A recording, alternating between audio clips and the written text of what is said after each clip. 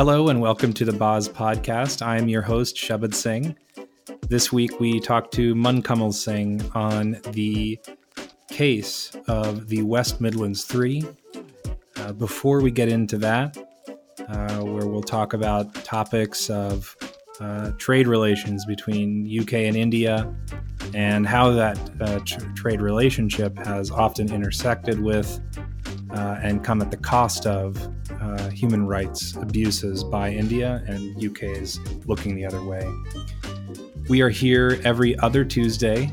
We speak to thinkers and journalists and contributors to Boz about their work in Boz or about issues pressing of the day in regards to the Sikh and Punjabi diaspora, as well as issues back in India.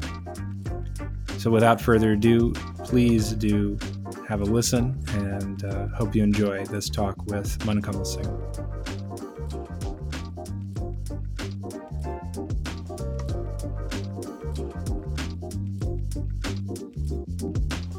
Mankamal Singh, welcome to the Boz podcast.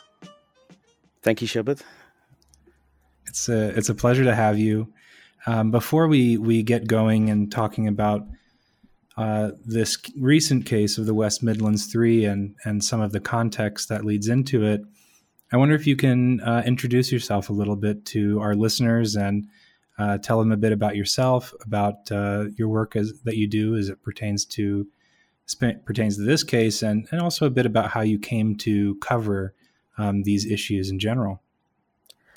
Sure. I mean, my involvement in the case is literally as a how can I put it, as a bystander, as a UK-based Sikh who has been interested and close to Sikh issues over the last 15 or so years. That's my interest in this case. I wasn't involved on the legal side or heavily involved in any other way, but it was actually as a spectator as such. But I felt the need to put some opinions forward and share what I felt was not being picked up by the mainstream, and that was the big concern as an observation. Now, I mean, just to give a backdrop of the Sikh active Sikh community in the UK, it is quite close knit, and I don't know how it works in the US and Canada, for instance, but the UK being smaller geographically, activism, campaigns, they tend to have not the same number of people, but you get familiar with the people involved. And since I came into Sikhi around about mid 2000s and becoming more involved with the activism scene, I started meeting more and more people, and you develop a bond, and you develop a very deep bond actually when you're involved in campaigns together. So two of the Midlands 3, I have known them over the years. I've met him at Kirtan Samagams, I've met him at camps, and so I know, who they are. And having seen this story evolve, obviously, it felt more personal because there is a more personal connection there as well.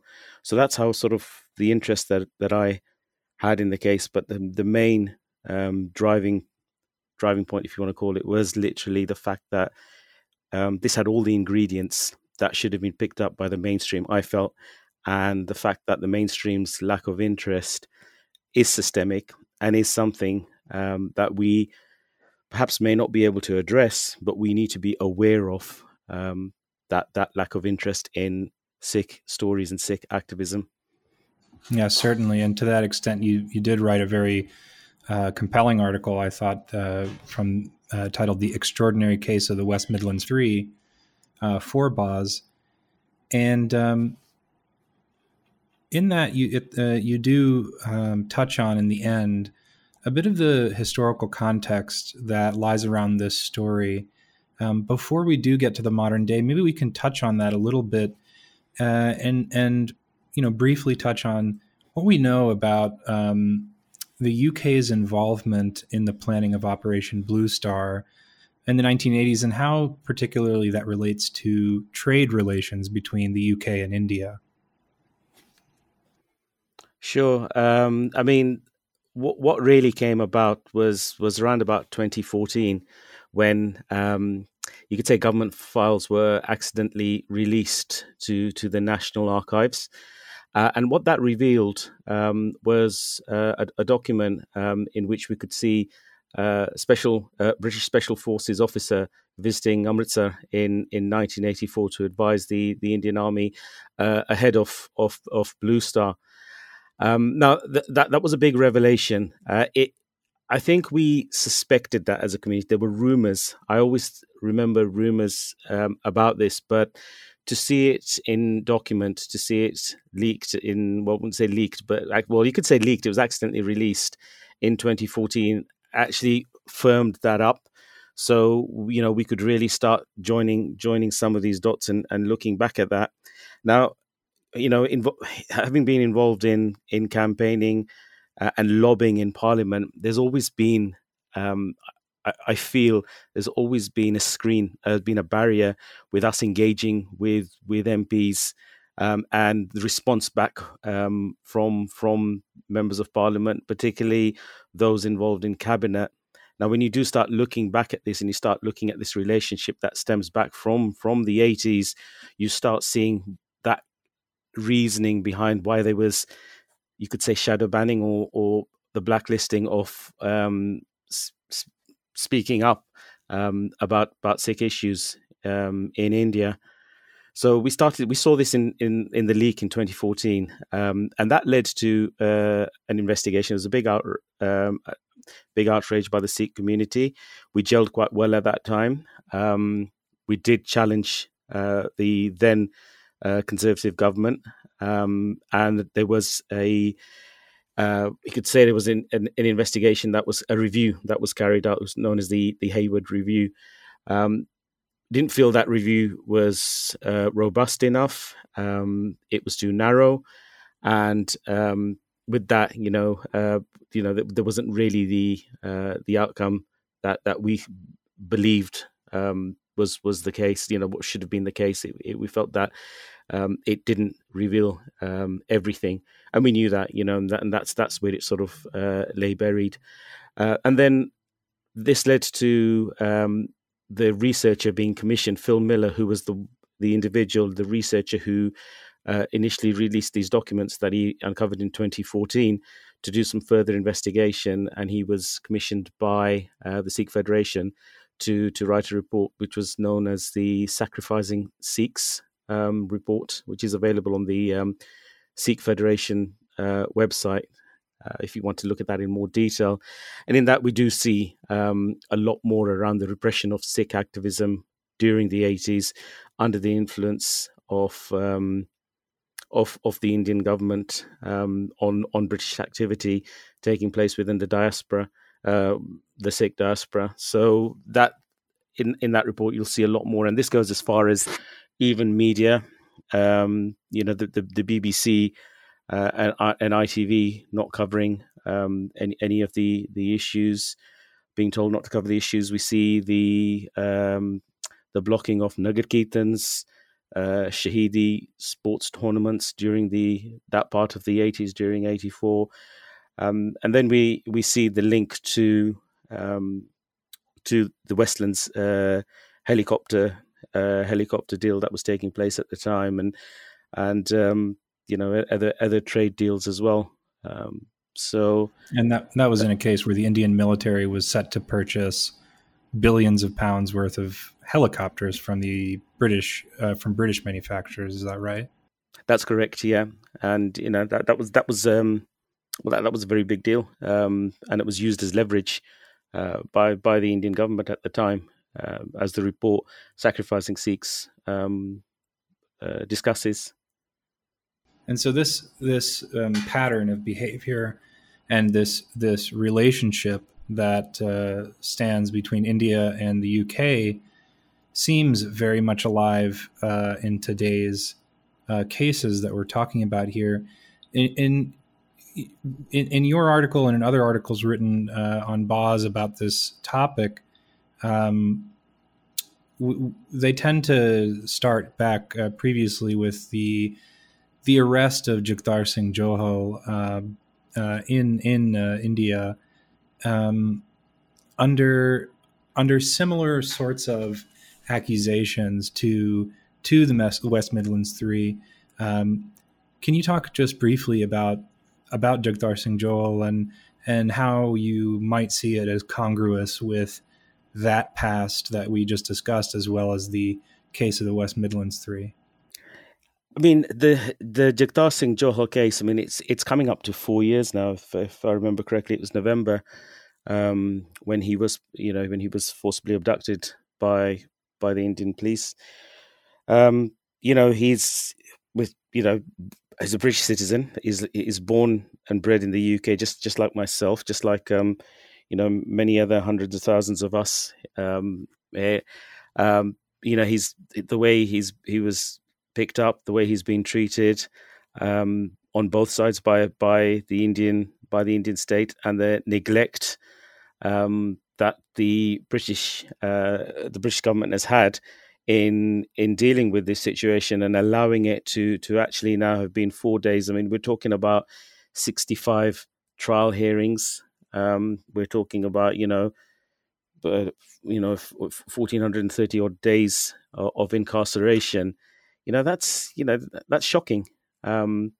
Torture, and people who know how the system works in India, they know that the state can hide behind this type of bureaucracy, and they can use this type of bureaucracy and so-called legal process as a weapon for never-ending rounds of court and detention.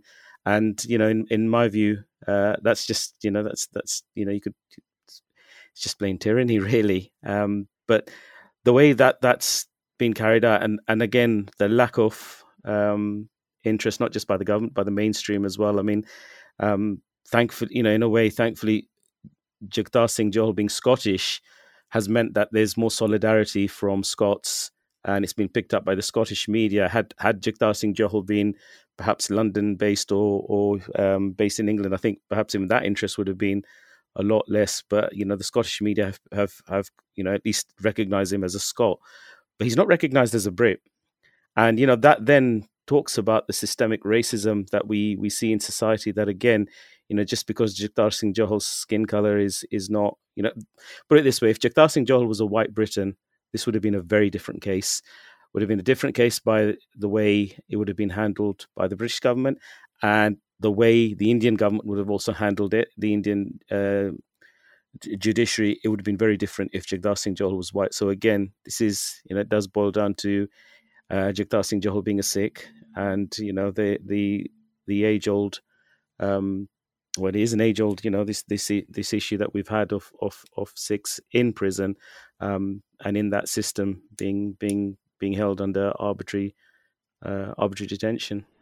And something that's maybe worth touching on is that around the same time is when the height of kind of rhetoric around Brexit is taking off, and where the debate is growing, and there seems to be this push moving towards Brexit. It was suggested by some in the media and some observers that Brexit may increase ties between India and the UK because of how it would affect its trade relations with mainland Europe.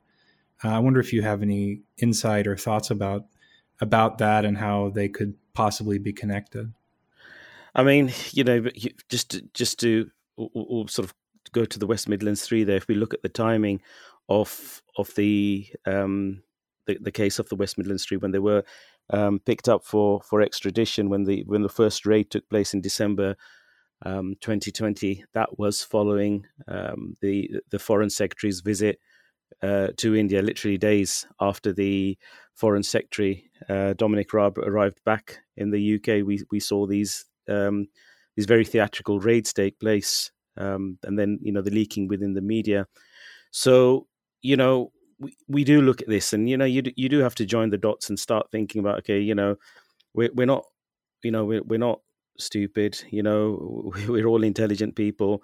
We can see that there is some kind of relationship here between securing trade relations and ensuring that India's judiciary system stretches into the UK. And that was the risk with the West Midlands 3. That's why we all woke up with this case, because that's we that lack of trust and confidence that we actually had in the judiciary in the UK as well at that point in time, was that the fact that this risk here means that not only do we have to deal with the Indian media and the way they portray Sikh activism, but then we had a risk here that that judiciary could actually stretch into the UK, and we could start seeing more than just the West Midlands 3 being picked up for their involvement in activism. Now, the West Midlands 3, I mean, they do have, they've always been open about their visits to Punjab in the 2000s. They've been involved in field work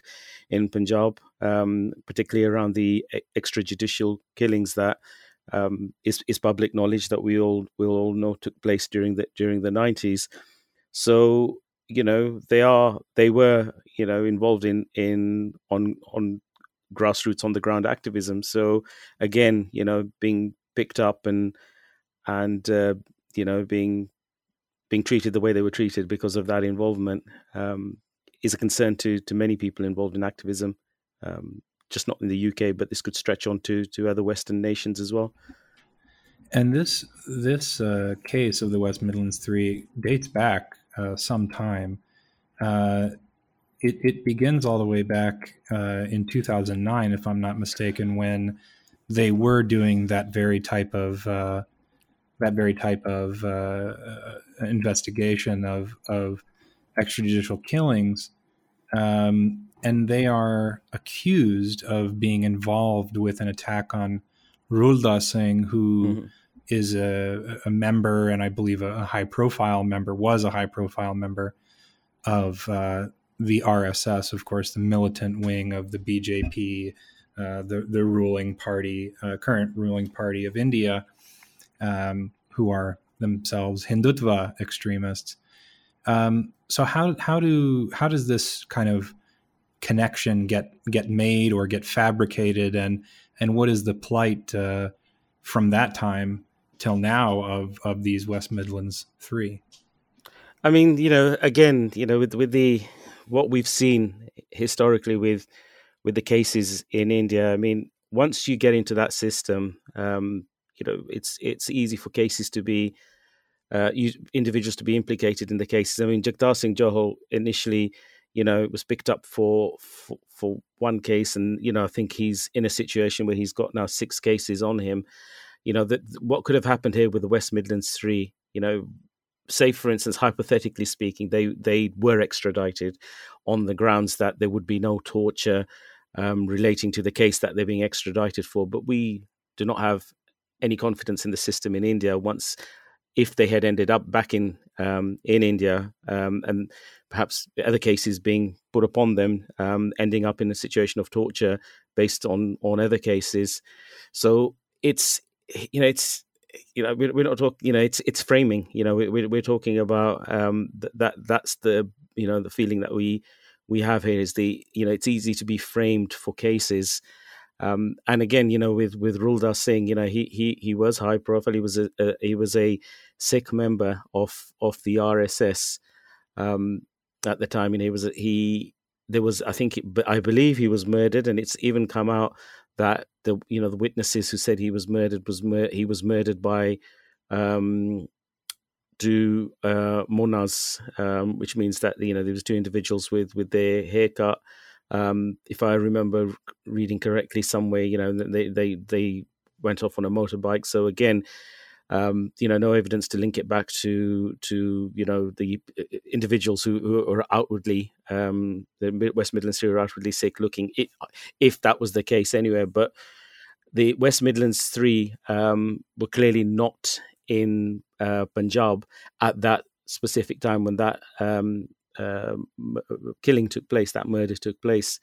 And that was the crux, and that was a very important part of the case. Yet, although it was investigated a decade ago by the British police, by West Midlands Police, they concluded that there was no case to answer. We see a decade later the same three being picked up again, but this time round, an extradition to send them back. So that's what really got the reaction within the community, with the Sikh community, saying, "Look, hang on a minute. There wasn't enough evidence there. There was no new evidence presented, as we know now as well, from what the legal team has told us. So there was no new evidence that was presented within the 10 years. Yet, an extradition order was put out on the West Midlands Three."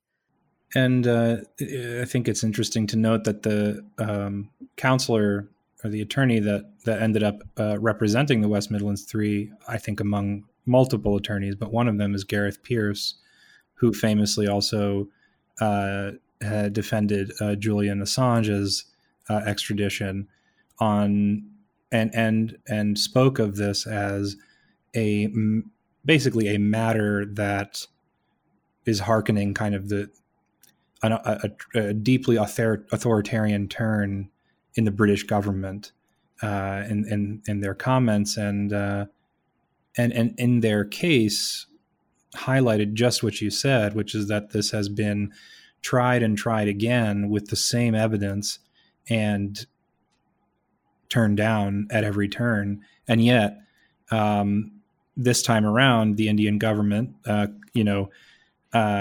coincidentally, I suppose, after an important trade meeting that you just referenced, is calling for their extradition. But this time they have the friendly signature of Priti Patel, who is the foreign secretary, if I'm not mistaken. She's the home secretary. Excuse me, the home secretary. So, and Priti Patel, maybe we can touch briefly on Priti Patel's role in this. I mean, this is somebody who has very fond words to say of Prime Minister Modi, and has very kind of right-wing authoritarian leanings in her policy and her ideas. So do you think that her being in that position has a part to play in this specific case, and it actually being signed, extradition being signed off this time? Absolutely, it does, and not just Priti Patel's overtly comments and her fondness of Narendra Modi and the BJP, but in general as well. I mean, she's I think perhaps in my lifetime, Priti Patel is probably the most controversial Home Secretary that the UK has ever had, in terms of all forms of commentary, leaning to the right. Well, not even leaning to the right, very blatantly right wing. And I'm sure you find it strange, just as I do as well, when someone of color in a Western country is so right wing and is put so out there as in terms of their right wing views. So in general, not just Priti Patel's link there, but just her views and the way she conducts her business as a Home Secretary. Many people are calling for her resignation, and that's just not a Sikh call. I mean, there's been a call from the Sikh community, and there's been there's a change.org petition going out there that's hit 11,000 signatures for a resignation. If you look at those signatures, it's completely mixed. The majority are Sikhs, but there's also many non-Sikhs in there. Well, going back a little bit, another kind of context that is surrounding this whole case, and before we kind of get to the actual proceedings, which just happened on September 22nd, so very recently, and we'll talk about that in a moment. But also surrounding the context of all of this is, of course, the Indian farmers' protests, which are one of probably the biggest a grassroots mobilization in modern history, calling for a halt and a reversal of farming laws that, in effect, would allow large private holdings to play an outsized role in the Indian like produce markets and agricultural goods markets, and would further immiserate the already heavily immiserated, kind of average Indian farmer. And Sikhs are, of course, at the core of this, something we've covered a lot on this podcast.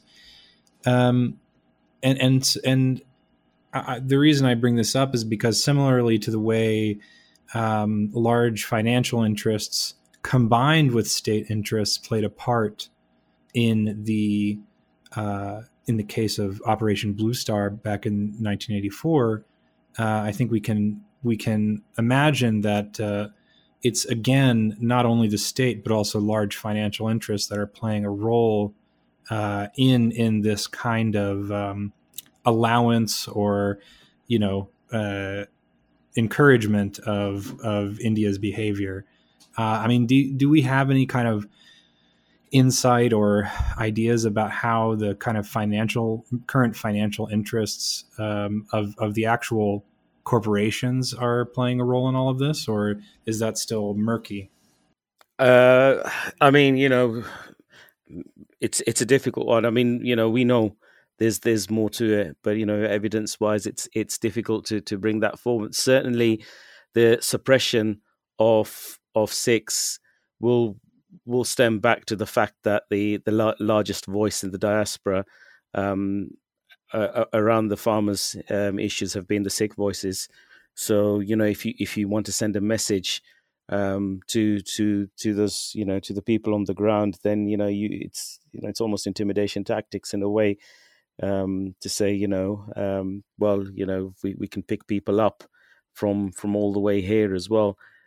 So certainly there's a link there with the timing of the what took place in December with the raids on and the picking up of the West Midlands 3, because don't forget December was probably the peak at that time of the protest. I think, if I'm not mistaken, this might have been the time when we had Rihanna and Greta and everyone there. So it was big news. It was getting out there, and again, the association of the Sikh with all of that certainly would have had some influence. And I think when you talk to elders and you talk to people who have been involved in the movements, they've always said that the movements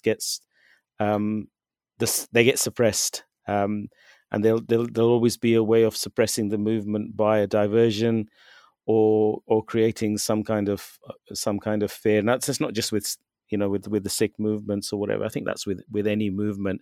That's how statecraft will work, and that's what will take place there. But certainly there's a link, if not financially, but certainly politically. There's a link to the farmers' protests. And yes, I mean, the current situation now with the West Midlands 3, the actual case and the actual proceedings themselves. Can you tell us about that? I believe you were there, or you were present. I wasn't. Day. No, and I think maybe maybe my article gives that impression. I mean, everything that I've picked up on is what I've picked up from the Sangat, from the people out there. I mean, yes, I'll be very open. One of the West Midlands 3, I did have a few conversations during the build up, and there were emotional discussions. They were emotional because it was the first time I actually thought, hang on a minute, this, the night before the trial, I was thinking this could be the last night these three guys get to spend with their kids, for all we know. So. The link was there through those, through Sangat and through that emotional connection, as Sad Sangat. But in terms of the dropping of the case, the fact that there wasn't enough, the evidence wasn't strong enough to proceed. So within 10 minutes of the case, the case was dropped. Speaks volumes, because for those 10 months, the families, the stress, the undue stress that these three individuals been through, was unnecessary, and and the community as a whole as well. So over those 10 months, these three weren't alone. And certainly, one thing that's come out of this case is that the Panth's got your back. And that's one thing I really felt was a powerful takeaway from this, was that there is mobilization in the Sikh community, and for all our flaws, the strength that we have is that we do mobilize, and we can mobilize. And we've seen that over not in 30 years. We've got 100 years of that history, of being able to mobilize and provide that support. So the fact that on the steps of Westminster Magistrates Court, we've several hundred of the Sangat were there, from young to old, is a massive testimony. To that. The beautiful scenes of the three men leaving the court, and Jacare coming from the Sangat, were definitely a beautiful thing to see, even from far away. And I was there in spirit. I may have not been there on the day for whatever reason, but in spirit, there were thousands of us in there, and and I think that we can't take that away from the fact that that's how we're all connected into this story. It's not just three, it's 300,000 of us, or whatever you want to say, whatever the number is, but that's how many people were standing with the three on the day. And now you mentioned, of course, some of the sort of fallout after all of this is the calling for resignation by Priti Patel. But are you seeing any other kind of movement in the community in how to address these kinds of issues, perhaps proactively, or some kind of a grassroots movement in a direction to fight back in any way?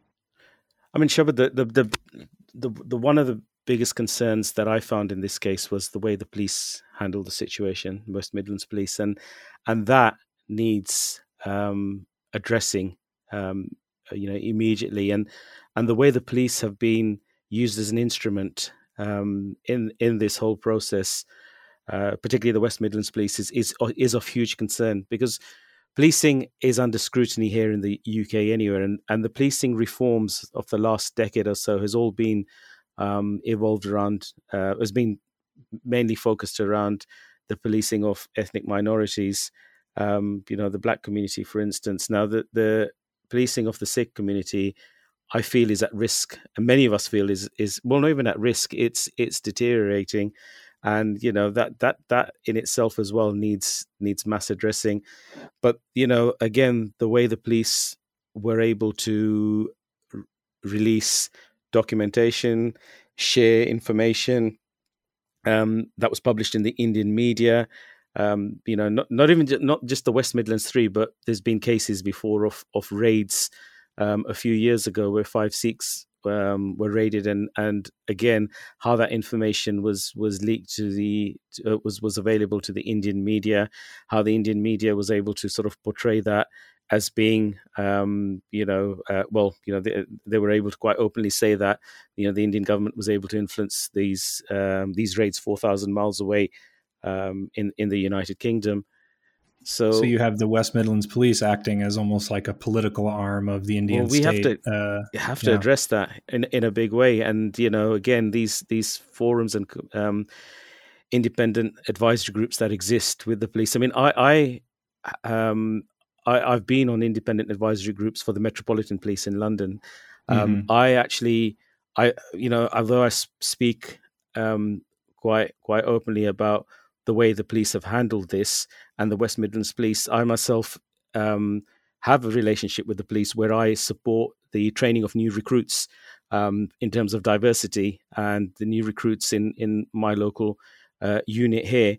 When they join, I give them a whole briefing on what a Sikh is, on the Kirpan, Kakars, etc. So I'm a firm believer that we work in collaboration and work together.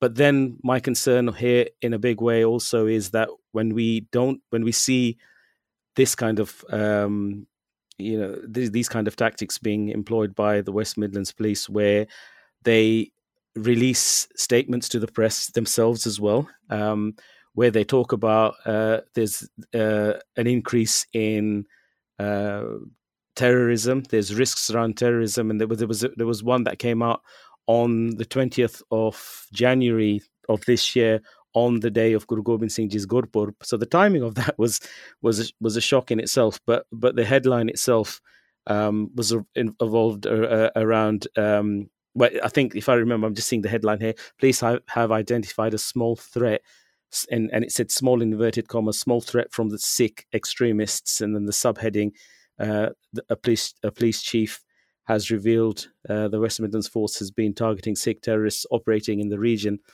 So they bring this out in a statement. So that this comes out in a press release. Yet the community in the West Midlands know nothing about this. There's been no engagement with the Gurdwaras. There's been no engagement with grassroots organisations or anything about this statement and what the West Midlands Police are claiming. But this then sets a narrative. This then sets out a communication, and then creates a perception. So now you've got this out there on a Google search. If I was to type Sikh extremism, I will see a 2021 article from January with that headline, and then you read it inside there. There's not much substance to the article, but yet that big headline was allowed to be sent out and demonize a community and allow that. And look, none of us are saying that terrorism is a profoundly serious criminal offense. We know that. We're not fools to that. But if you're going to use that statement, if you're going to make those kind of statements, then involve us. Give us the stats. Tell us what cases you are talking about, and they never did that. Right, and then when the cases do come up that are labeled as anti-terrorist, and they are full of these essentially fabricated stories, and the folks that are being targeted as in these terrorist cases are people that are doing research on human rights abuses, it sounds like terrorism here is being applied in a way, again, that is politically motivated and has is being used as a means to quash the dissident voice that is raising genuine concerns. I mean, sometimes what you see in these articles, and that specific article was the word separatist and terrorist almost interchangeable.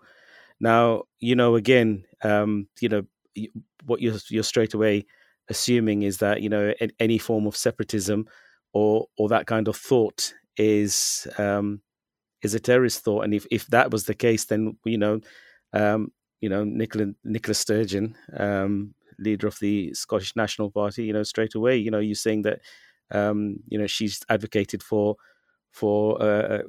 an independent Scotland.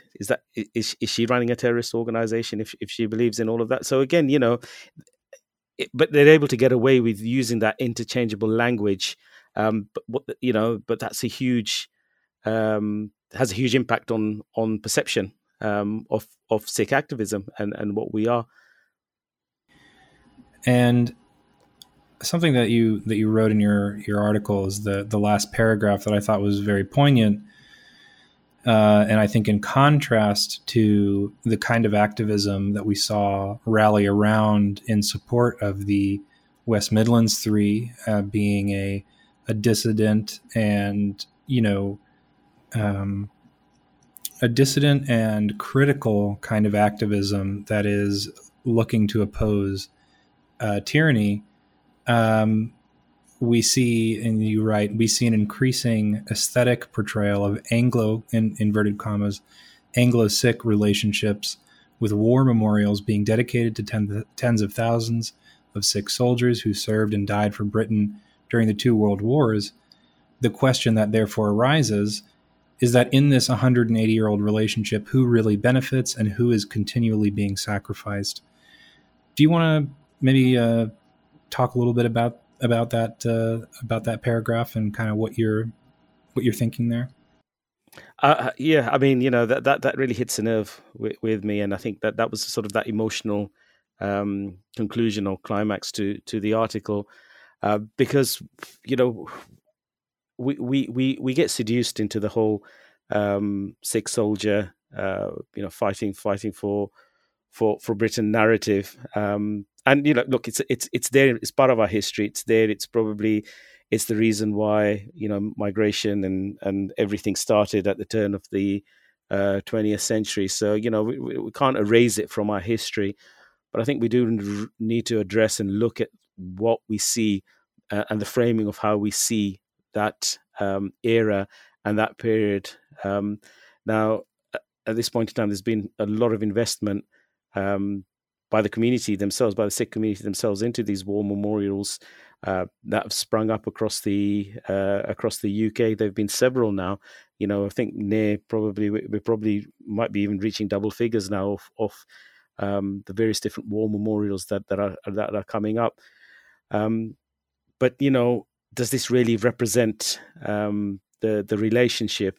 Are we just trying to fit into some kind of box or a subservient relationship with the UK to say, we fought for you, therefore we deserve better? The reality of it, we do have to look at this and look at this history and say, how were Sikhs exploited? How were we used as cannon fodder? And the lives that we lost. So it has to be seen from a very different lens. And currently, I think our investment in this is overshadowing and masking the real relationship that I feel we have with the United Kingdom. And for the record, I'm going to be called a hypocrite here because I am actually a trustee of the National Sikh War Memorial Trust. That's looking at erecting a war memorial dedicated to Sikhs in the city centre in London, in the heart of the city. So, granted that's a very hypocritical statement for me to make, but my evolution of thought since I came onto this project, since I've learned a lot more, and the culture, I suppose the woke culture has got a lot of thinking going on as well, because we do look at the Black Lives Movement, and now we do relate our history as well. And we're understanding our history better. We're getting more clarity around it. We're seeing it through different lenses. And even now, from when I started on this project to where I am now, even I now question that even if there was to be a war memorial, either we take full responsibility with the narrative around the war memorial, because these people didn't fight for king and country. There was a seduction, there was an exploitation, whatever you want to call it. But, the way the Sikhs came forward and gave their lives, is it something we should commemorate in the way we commemorate, or is it something that's a lot more darker Certainly than that? And I think that's really well stated. I mean, I think that the notion or the question of sort of, or the debate between memorial or no memorial is perhaps moot, and rather, if you are going to memorialize that time, how will you do it? And will it be one that's like you're talking about, that's a bit more critical and a bit more dissident of that relationship, as opposed to kind of saying, look at us, we belong here too, as though that kind of allowing being, a community can only belong in this broader culture if they have some sort of blood sacrifice or contribution to the state, as opposed to simply, humanity kind of governing who gets to live where and how people are treated. And I think it's really commendable of you to bring up that hypocrisy and to talk about your own evolution there, and I'm grateful for it. I think that's a good place to leave things for now. But I'm so very grateful for your time, Man Kamal Singh, and I hope you'll join us again. No, absolutely. No, thank you, Shabad. I mean, as I said before we started recording this, I think these podcasts are great, and I've only really discovered these post lockdown, the benefit of podcasts. So, well, thank you for touching on this subject and giving me the opportunity to put my thoughts forward. Absolutely. All right. Take care. Okay. Waheguru ji ka khalsa. Waheguru ji ki fateh.